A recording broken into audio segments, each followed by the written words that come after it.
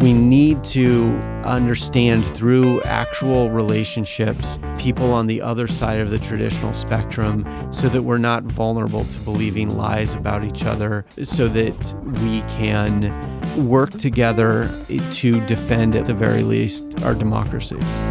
And now, The Good Fight with Yascha Mounk. Welcome to the podcast that searches for the ideas, policies, and strategies that can beat authoritarian populists like Donald Trump over the next 4 years and the next 40. In political science, there's been a lot of debate about the term illiberal democracy.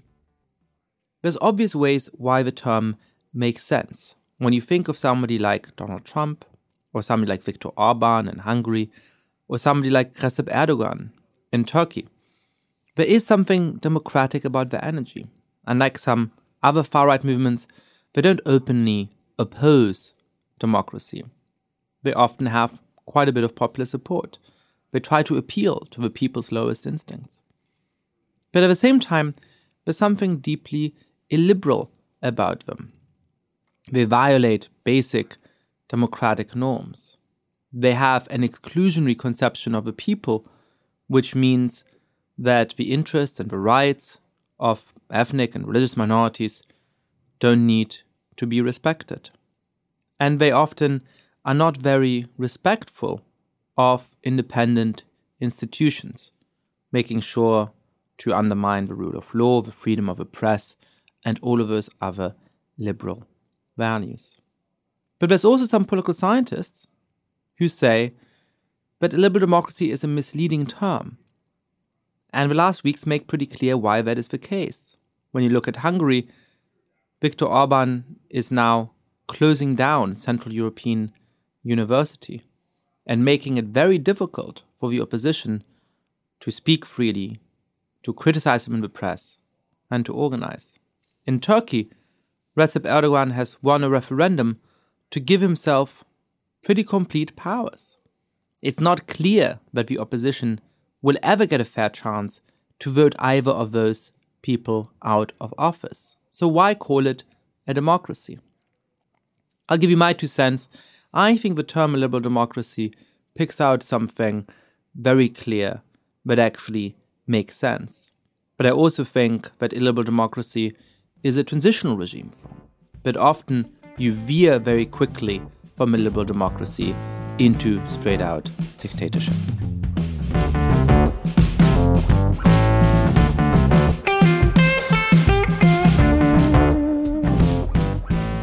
I'm absolutely delighted to have Francis Fukuyama joining me on The Good Fight for the next episode in 2 weeks. Please be sure to subscribe to get to that wonderful conversation. But I'm thrilled that Evan McMullin is joining me here in the studio today. Evan, the Chief Policy Director of the House Republican Conference until recently, was one of the rare Republican politicians who unapologetically stuck by his principles during the 2016 campaign. When Donald Trump became the nominee of his party, he ran as an independent, criticizing Trump in stark terms and coming close to winning his home state of Utah. But in many ways, what Evan has been doing since Trump got elected is even more impressive. While some never-Trumpers have softened their stance, Evan is a clear-eyed and forthright critic. A few days before we are recording this, for example, he retweeted Ivanka Trump. "Thank you, Prime Minister Erdogan, for joining us yesterday to celebrate the launch of Trump Towers Istanbul." Then Evan added a comment of his own. "The Trump family administration has a particular motive for supporting Turkey's despot at the expense of American interests." Welcome to the studio, Evan. Thank you. Great to be here. Thanks for having me. I'd like to start the interview out on a sort of personal note. It seems to me that if we had met a couple of years ago, you might have looked to me, in many ways like a pretty orthodox Republican. Your policy positions were very similar to those of many other Republicans. Mm-hmm. And yet you've gone very separate paths since then. Most Republicans have somewhat unhappily, but mostly consistently, stuck with Trump. Mm-hmm. And you've become the leading voice of the sort of resistance in many ways. What do you think explains that difference? Is it a political difference? Is it a difference of opinion? Is it a difference of character? Why did your friends and sort of comrades go one way and you go another way? Well, I think on a very fundamental level, it has a lot to do with my own personal experience. And it starts with my mother's family, her biological family. She was adopted ultimately, but my mother's biological family fled Europe during the time of World War II from Poland. Many of them were Jewish, and they came to the United States to find refuge. And so that's part of my family history, and that weighs on me, that experience. Then it's my experience as a member of the Church of Jesus Christ of Latter-day Saints, the Mormons. We also experienced persecution here in this country, actually, that forced us to flee to the West and to ultimately set roots in the Mountain West. So that's sort of the family perspective. But then I served with the Central Intelligence Agency overseas, operating in environments in countries that were led or controlled by authoritarians or dictators even.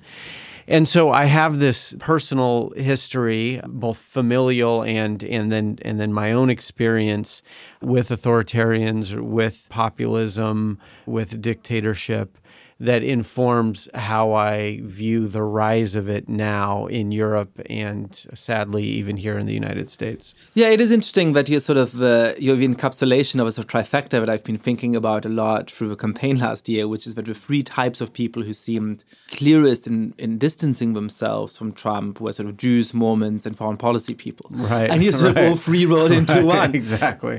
Is it that in order to understand the danger that Donald Trump poses, I don't want to say you need, but it helps to have this kind of biographical experience of persecution and a knowledge of how liberal democracies have faltered in other countries? I mean, why is it that these three groups have emerged as the most sort of resistant to Trump's appeal?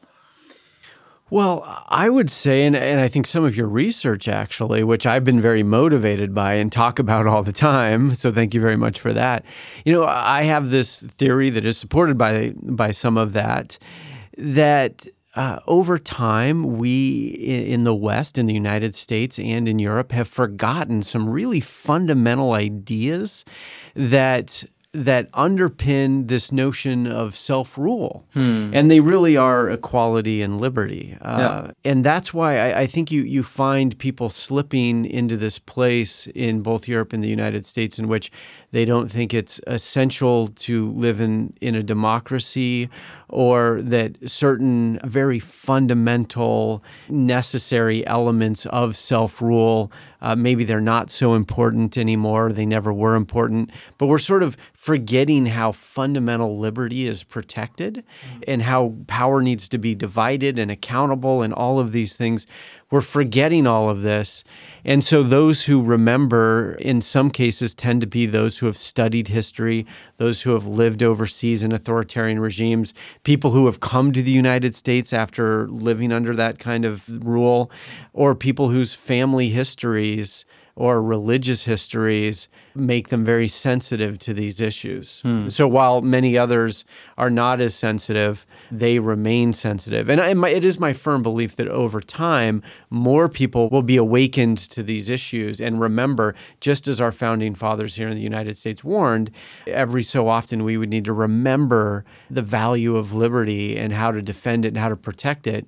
And I think we're in one of those phases now. But some people haven't forgotten and others need to be reminded, and that'll happen. I think it's right. I mean, obviously, some of my research shows that sort of young people are less attached to democracy than older people. And I do think that's because they don't have that biographical experience of having to fight against totalitarian regimes. Right. And taking a lot of the good things in the system for granted. That's right. And the hope is that one of the few positive effects of a Trump presidency may be a recognition that, some of those things I do care about. That's right. And they can actually come to be under threat. That's right.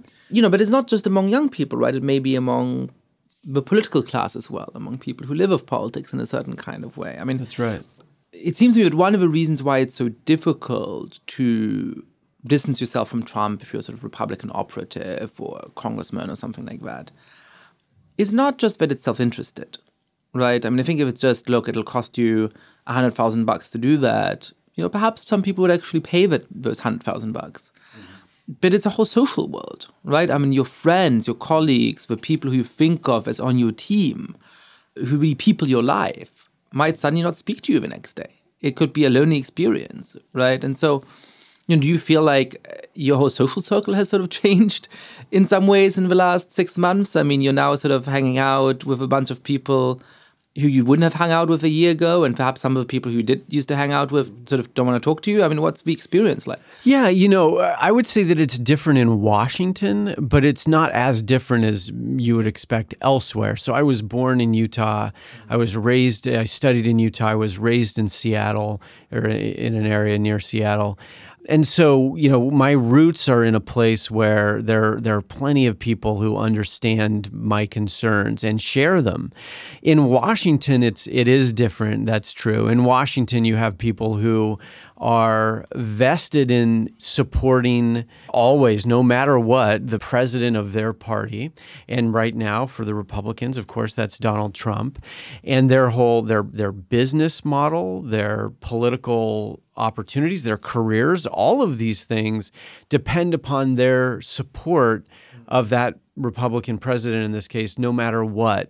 In that sense, yes, things have changed. Relationships have changed and been strained, but it's more of a Washington thing than it is a dynamic in my personal and political base, which I consider to be the Mountain West and the West in general.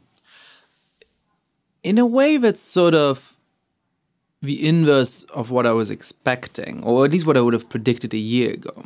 A lot of political science shows that the more involved you are in politics, the stronger your ideological predilections.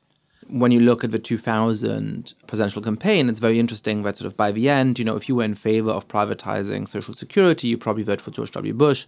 If you were against it, you probably voted for Al Gore.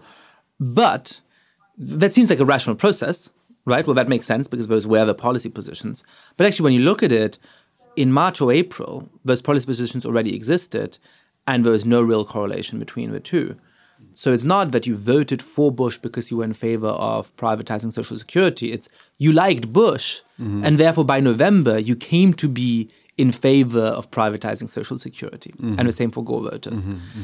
And so I would have predicted or expected that people in DC are like, no, this is my life. I'm a deep down movement conservative. I'm going to stick by these principles, even if it makes me unpopular. Whereas perhaps people out in the country might say, well, I don't have such strong positions and, Trump is on my team. So sure, I start to believe that, we should build the wall and all those kinds of things. So why do you think it's sort of different from what I would have expected? Do you think that actually people have a deeper ideological resistance to Trump in the country than seems obvious? And then how do you explain that in the end, 95% of Republicans did vote for Trump?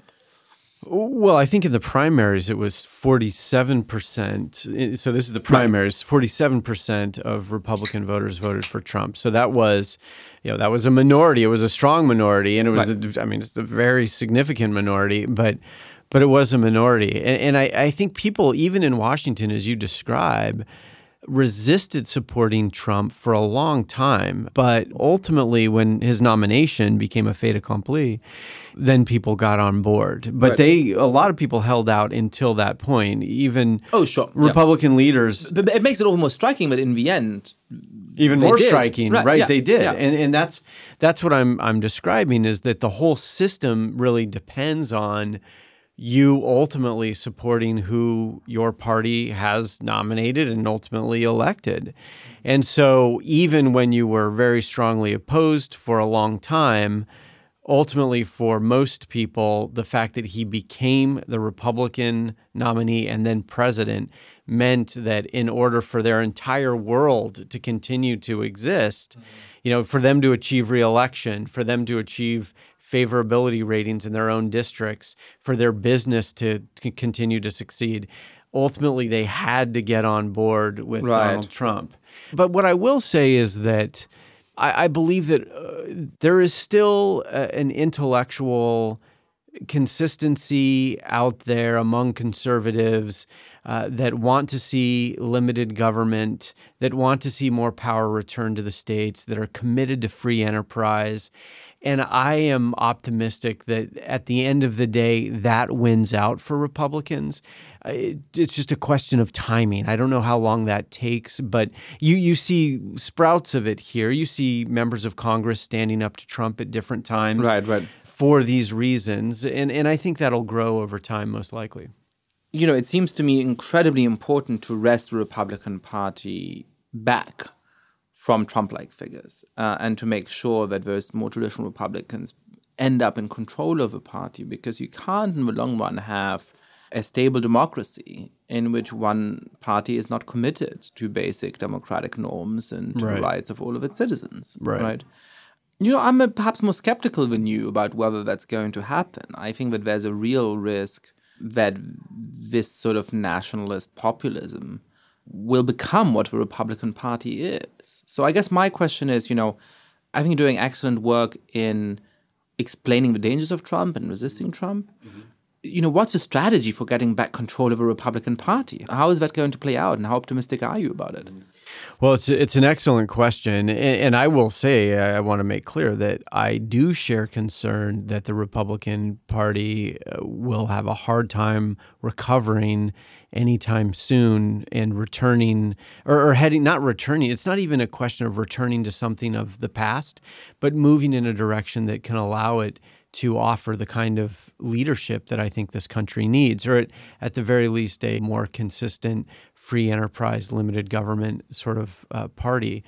I have great concerns about that. And what I would say is that if it takes a long time for that to happen, if we're talking about decades, or if it never does, it may never. And if it never does, then you have the need for another party. You know, the Republican Party was a third party in the beginning too. Right. And then it grew. And so, you know, parties have life cycles. They don't last forever. And I view the Republican Party and the Democratic Party, by the way, in the same way I look at companies in this one certain way. Companies start off young and hungry. They're inventing. They have nothing to lose, everything to gain. They take a ton of risks. They grow. They invest. They grow more. Ultimately, they get to a place where in finance, we call it steady state, where they're only growing 3 to 5%. They're not taking any risks, and they over time lose touch with their consumers.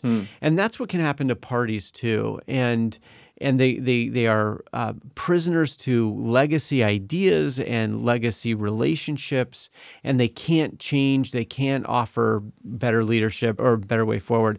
And that's when they get disrupted. So my point is just that if the Republican Party heads down the road of populism, ethno-nationalism, pulls back on free enterprise, the free market, limited government, the longer it continues, the more likely it is and the more need there will be for a conservative party to emerge. If Trump, for example, changes the way he governs, okay, unlikely, or he leaves office, he's voted out of office next time or leaves for some other reason, and strong leaders emerge from the Republican Party that embrace these principles that I'm describing, then I think it can be pulled back and with significant struggle head in a better direction. But a lot of it depends on how President Trump governs. So for now, you think the best strategy is to take back control of the Republican Party. But there may come a point when the best strategy is to give up on the Republican Party because it's become so deeply captured. I agree. But I would say that, you know, there are a couple of things here. There's very important work to be done that is nonpartisan or should be nonpartisan, and that is around defending democratic ideals, norms, and institutions. Yes. So we started an organization called Stand Up Republic that's doing that. The reason that's so important is that those things cannot be partisan. They cannot become partisan. If sort of basic governance good governance becomes a partisan issue, we are all in a world of hurt. So what we're doing right now is defending, and a lot of this is, I mean, it's consistent, in my view, with conservatism, with what I believe conservatism is, but it shouldn't be, it's not partisan. It can't be partisan.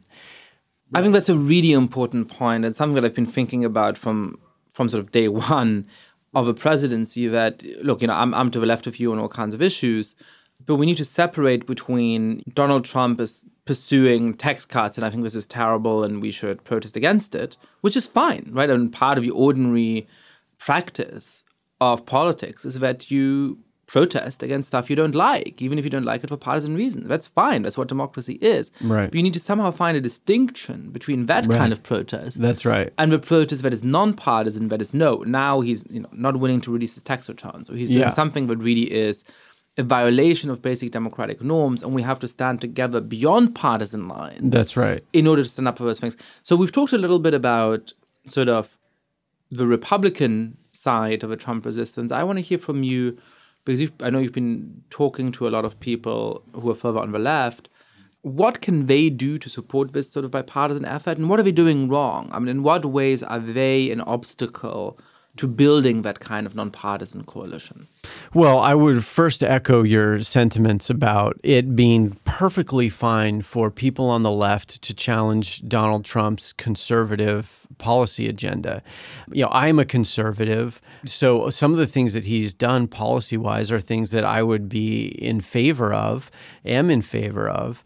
But the important point is somebody has to be there to defend this nonpartisan space around just good governance, around accountability to the people, that sort of thing. And so on the left, I see, for example, there's a lot of talk of the resistance on the left, and they're resisting what they call Trump's agenda, which again is fine. That's a democracy. We need a healthy debate about ideas. That's a good thing. But a certain element of what they're also doing is work on issues like the tax returns or Russia that should not be partisan issues. And so we engage with people on the right and the left. When we engage with people on the left, we're very careful to say, with groups on the left who are being quite effective in their partisan way especially, but we say that, we are defending democratic ideals, norms, and institutions rather than resisting Trump's policy agenda. Right. Except there is overlap in where his policy agenda may erode democratic ideals, norms, and institutions. And in that case, we can work with people on the left. How would you delineate those things? Just going through the first 100 days or something like that. I mean, what are some of the things where you say, you agree with what he's doing? What are some of the things where you're like, well, you disagree, but it's not a matter of sort of democratic principle. You just have different policy preferences. And what are things where you really think he is doing things that are attacking basic democratic norms, institutions, and values? Yeah, well, we spend most of our time, if almost all of our time, if not all of our time, talking about that latter category. Right. And that's what we're focused on. And so I'm talking about attacks on the press, trying to undermine the press. Now, the press isn't perfect, and it's okay if you're president to say that you disagree with the story, that you think the facts are wrong or that it was unfair. That's totally fine.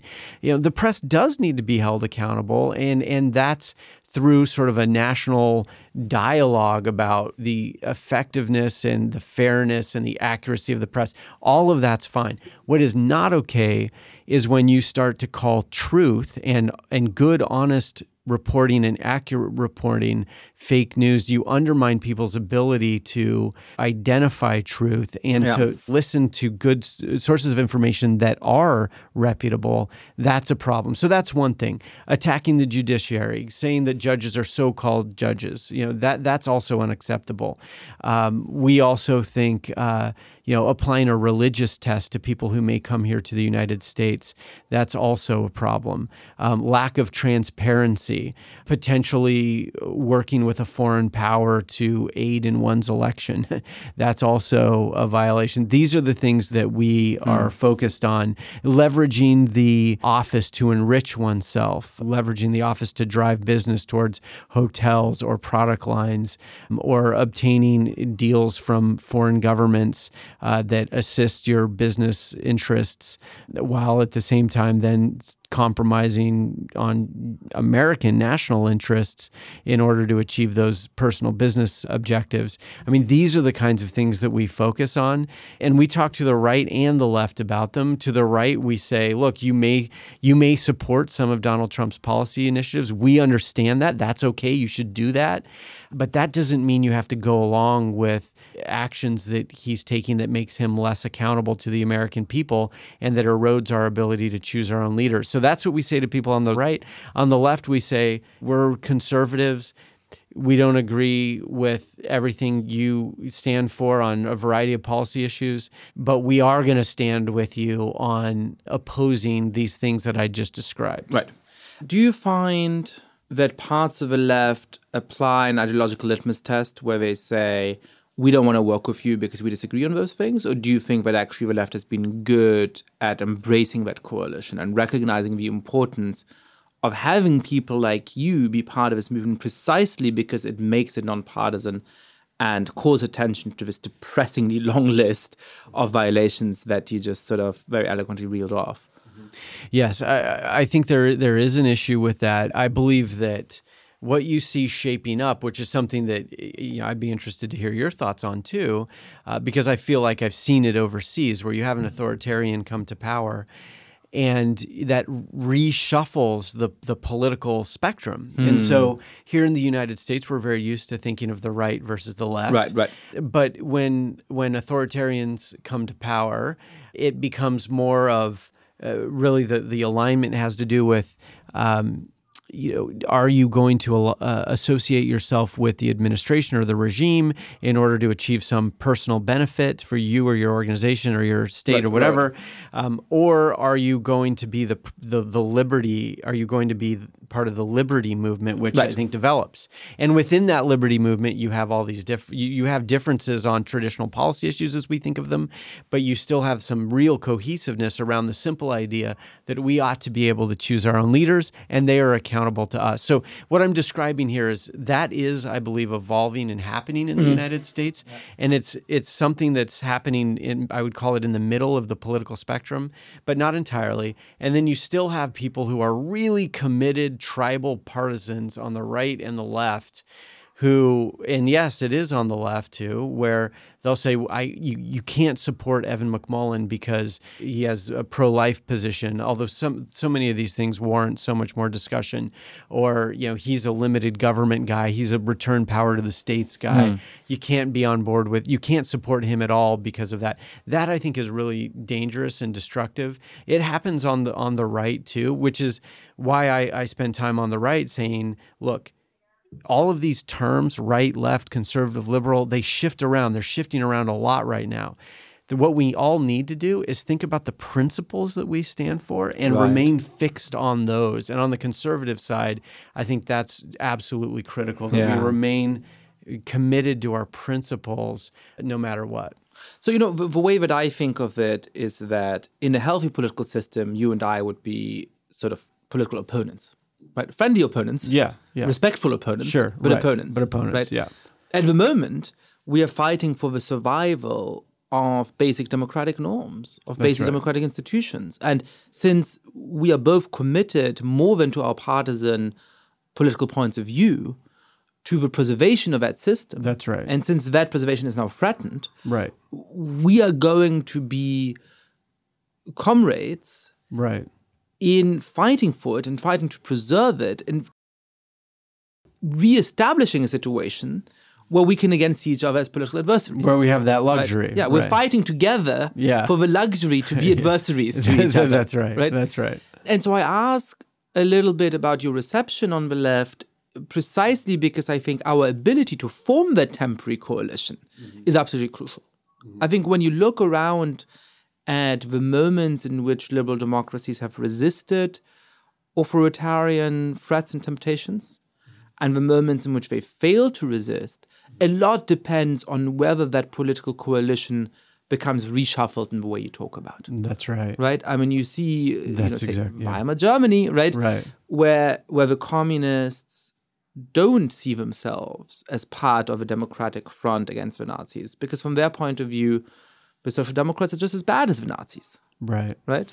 And you see other systems where enough of the opposition parties come together despite the vast ideological differences that they successfully resist the transition. So I think our ability to build that coalition is exactly what's going to determine how this thing plays out. I absolutely think that's right. And if we let the slippage of democratic ideals, norms, and institutions continue in this country and become a partisan issue, then we've lost. If it becomes partisan, and it is dangerously close to becoming exactly that. In fact, sometimes it seems that it has become that, where if you're advocating for example, Donald Trump to release his taxes, well, then that's not viewed as something that a conservative would do.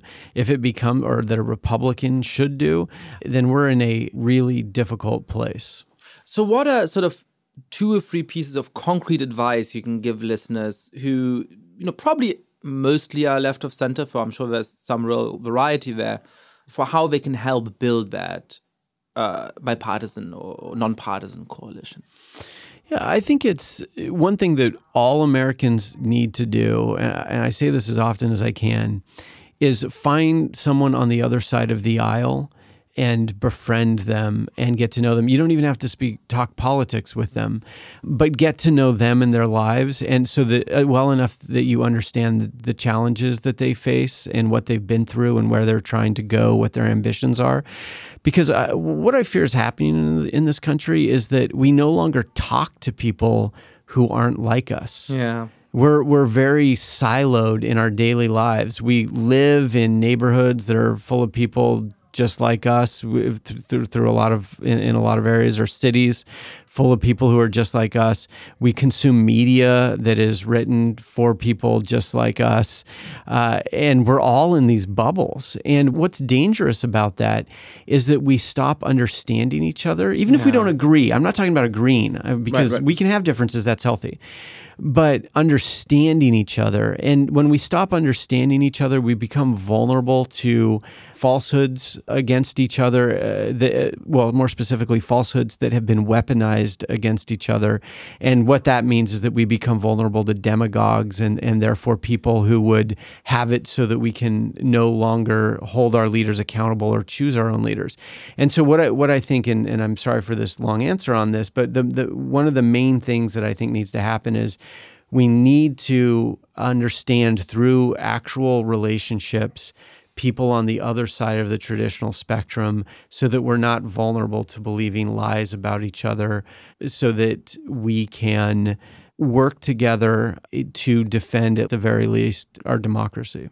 That strikes me as right, that one of the really scary things when I look at the political scene now is the way in which people on both sides of a divide, really think of each other as bad people, that their principles are so obviously right, and their worldview is so obviously right.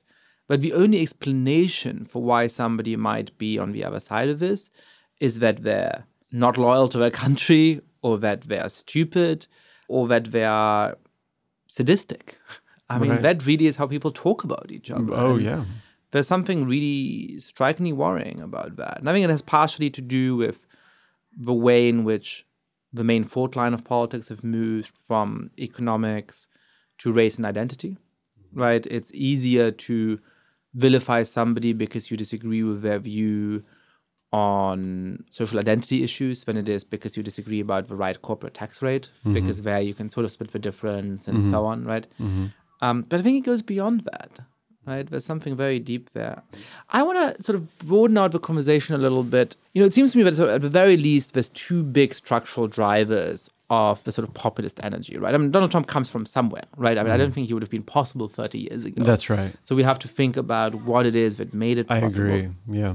And it seems to me that at least 2 relatively obvious ones are sort of economic stagnation and the living standards for average people on the one side, and then sort of the challenge of living in a non-hierarchical, multi-ethnic society on the other side, where, unlike Germany, the country where I grew up, America has always been multi-ethnic, but it used to have a steep racial hierarchy. Right. And now that that's increasingly being overcome, there's a part of the population that accepts that and a part of the population that sort of rebels against it. So the question we've mostly talked about is how do we beat Trump in 2020, essentially? Right? How do we preserve the norms while he's president? But the answer I want to hear from you is, how do we actually combat some of those drivers of populism? What can we do in order to make sure that people's living standards rise again? What can we do in order to make people accept the idea of an equal multi-ethnic society? How do we talk about these things?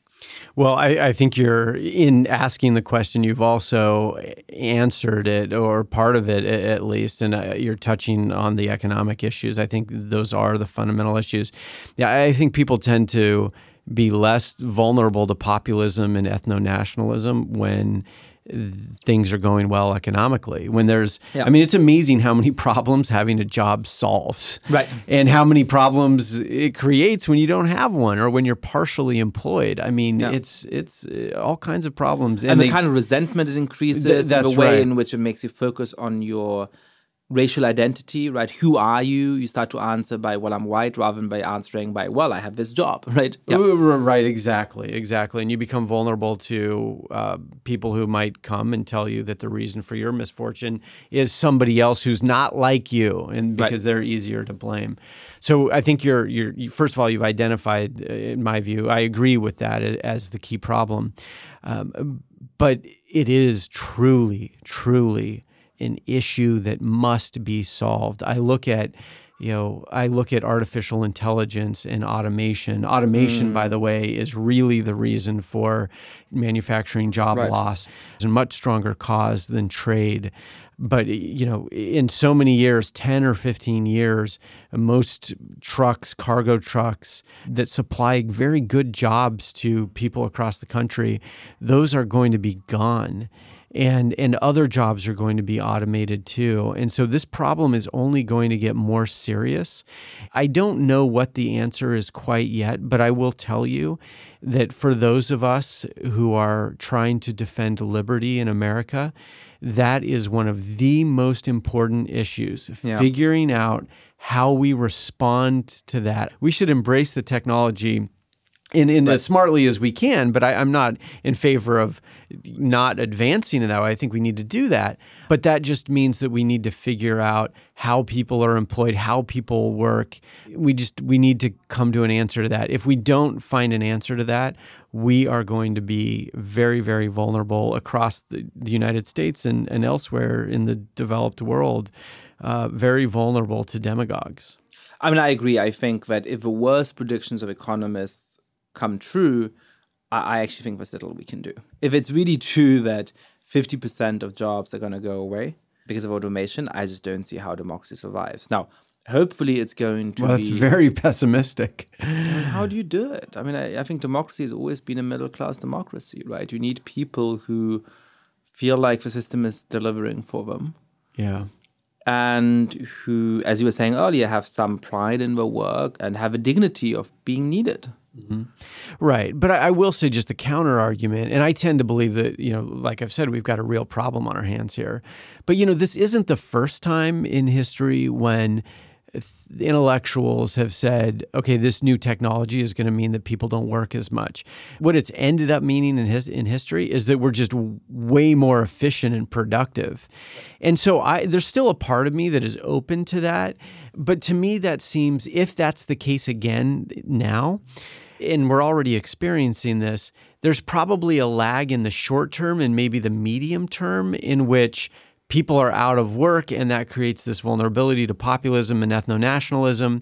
But in the long term, do we settle in a place in which we're just far more productive? Right. I don't know. But we still have the short and near and midterm problems. No, but I think that is the optimistic scenario, right? So what I meant is, like, if 50% of jobs is just going to go and 50% of the population is just not going to be able to find a job indefinitely, then I think there's nothing we can do to save the system. Now, hopefully that's not what will happen, right? Hopefully what will happen is that there'll be a real economic transition in which, yes, over time, a lot of people lose the kind of job they have now, but they find new jobs, right? Something that looks more like the invention of, the spinning jenny in 19th century England and so on, right? I think if it's that, then we have a fighting chance. But we still have to think about how to manage that transition. And so I guess I'd love to hear from you.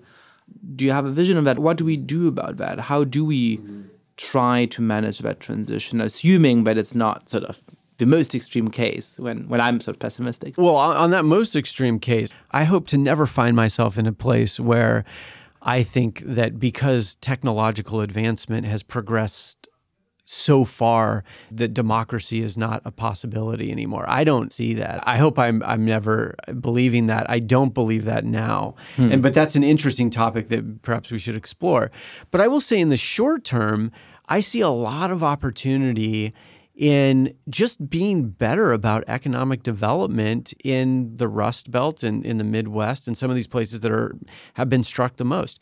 I believe coal miners can code. I believe it. And we have this tendency in this country, and I'm starting to get a little emotional here. I'll admit, the listeners can't see it, but perhaps they can hear it. But we give up on people in this country, and we say, if the coal miners are out of work, then what can they do? Well, we're going to have to support them because there won't be anything else they can do. But no, I reject that. I believe that coal miners can code. And a lot of these states and communities are terrible about economic development. They don't have representatives in Silicon Valley. Other countries have representatives in Silicon Valley. They make it very easy. If you have a startup in Silicon Valley and you need to outsource back-end operations or something, or certainly manufacturing, but also back-end operations, it's easy to send that to the Philippines or somewhere else because it's all set up for you already. Strangely, in some of these communities that have been hardest hit for a variety of reasons, whether it's manufacturing or coal mining communities, there's nothing like this. They have no representatives in Silicon Valley. They're not set up, even though labor's cheap, rent is cheap. So many things are very cheap there, and you can get probably a higher quality of work from those places. Sure, there needs to be some investment. But what I'm saying is that in the near term, it's about education, it's about re-education, and it's about believing in people. To ask one partisan question at the very end of our conversation, how big a role do you think the state has to play in that? Well, I think what I just described is something that communities need to do. Cities, counties, states, meaning not the state capital S, but individual states. Right. I think they need to be far better at this, and I think that there's an opportunity for that, and it's unrealized, and that's something that I want to help work on, and I'm having conversations with people in Silicon Valley about this very thing. But that's the short, near-term, mid-term answer. The long-term issue, which we may or may not have time to discuss it, but it's one that's perhaps more challenging, and that is that AI and automation are really just doing almost everything for us that we now think of as work. Right. And then we get to a place where we have to think, okay, does work then become a different thing? Are you and I paying each other for different goods and services now that must only be created and produced and provided by human beings? Right. What are those? Is it art? Are they opinions? Is it advice? What are the things that we then pay for? What is work? You sort of look at the tax structure again, and Milton Friedman and other conservative thinkers had ideas about basic universal income, these sorts of things you look at. But that longer term solution is more challenging, but is something that needs to be addressed too. Well, I love your paean to not giving up on people and thinking about how to develop regions, which is the sort of technocratic term for really investing in people and giving them a future. And it's really been a pleasure to talk. And for me, the thing that stays with me most about the conversation is this absolute need to have nonpartisan cooperation on these issues, like this conversation has been in many ways. Agreed. Thank you very much, Yascha. Thank you so much for coming in, Evan. My pleasure. Thank you so much for listening to this episode of The Good Fight. Lots of listeners have been spreading the word about the show. If you too have been enjoying the podcast, please be like them. Rate the show on iTunes, tell your friends all about it, share it on Facebook or Twitter, break into your neighbor's house and put up a giant poster advertising The Good Fight. And finally, please mail suggestions for great guests or comments about the show to thegoodfight@newamerica.org. Thank you for listening to this podcast from New America. This recording carries a Creative Commons 4.0 international license. Thanks to Silent Partner for their song, Chess Pieces. To learn more about New America, please visit newamerica.org.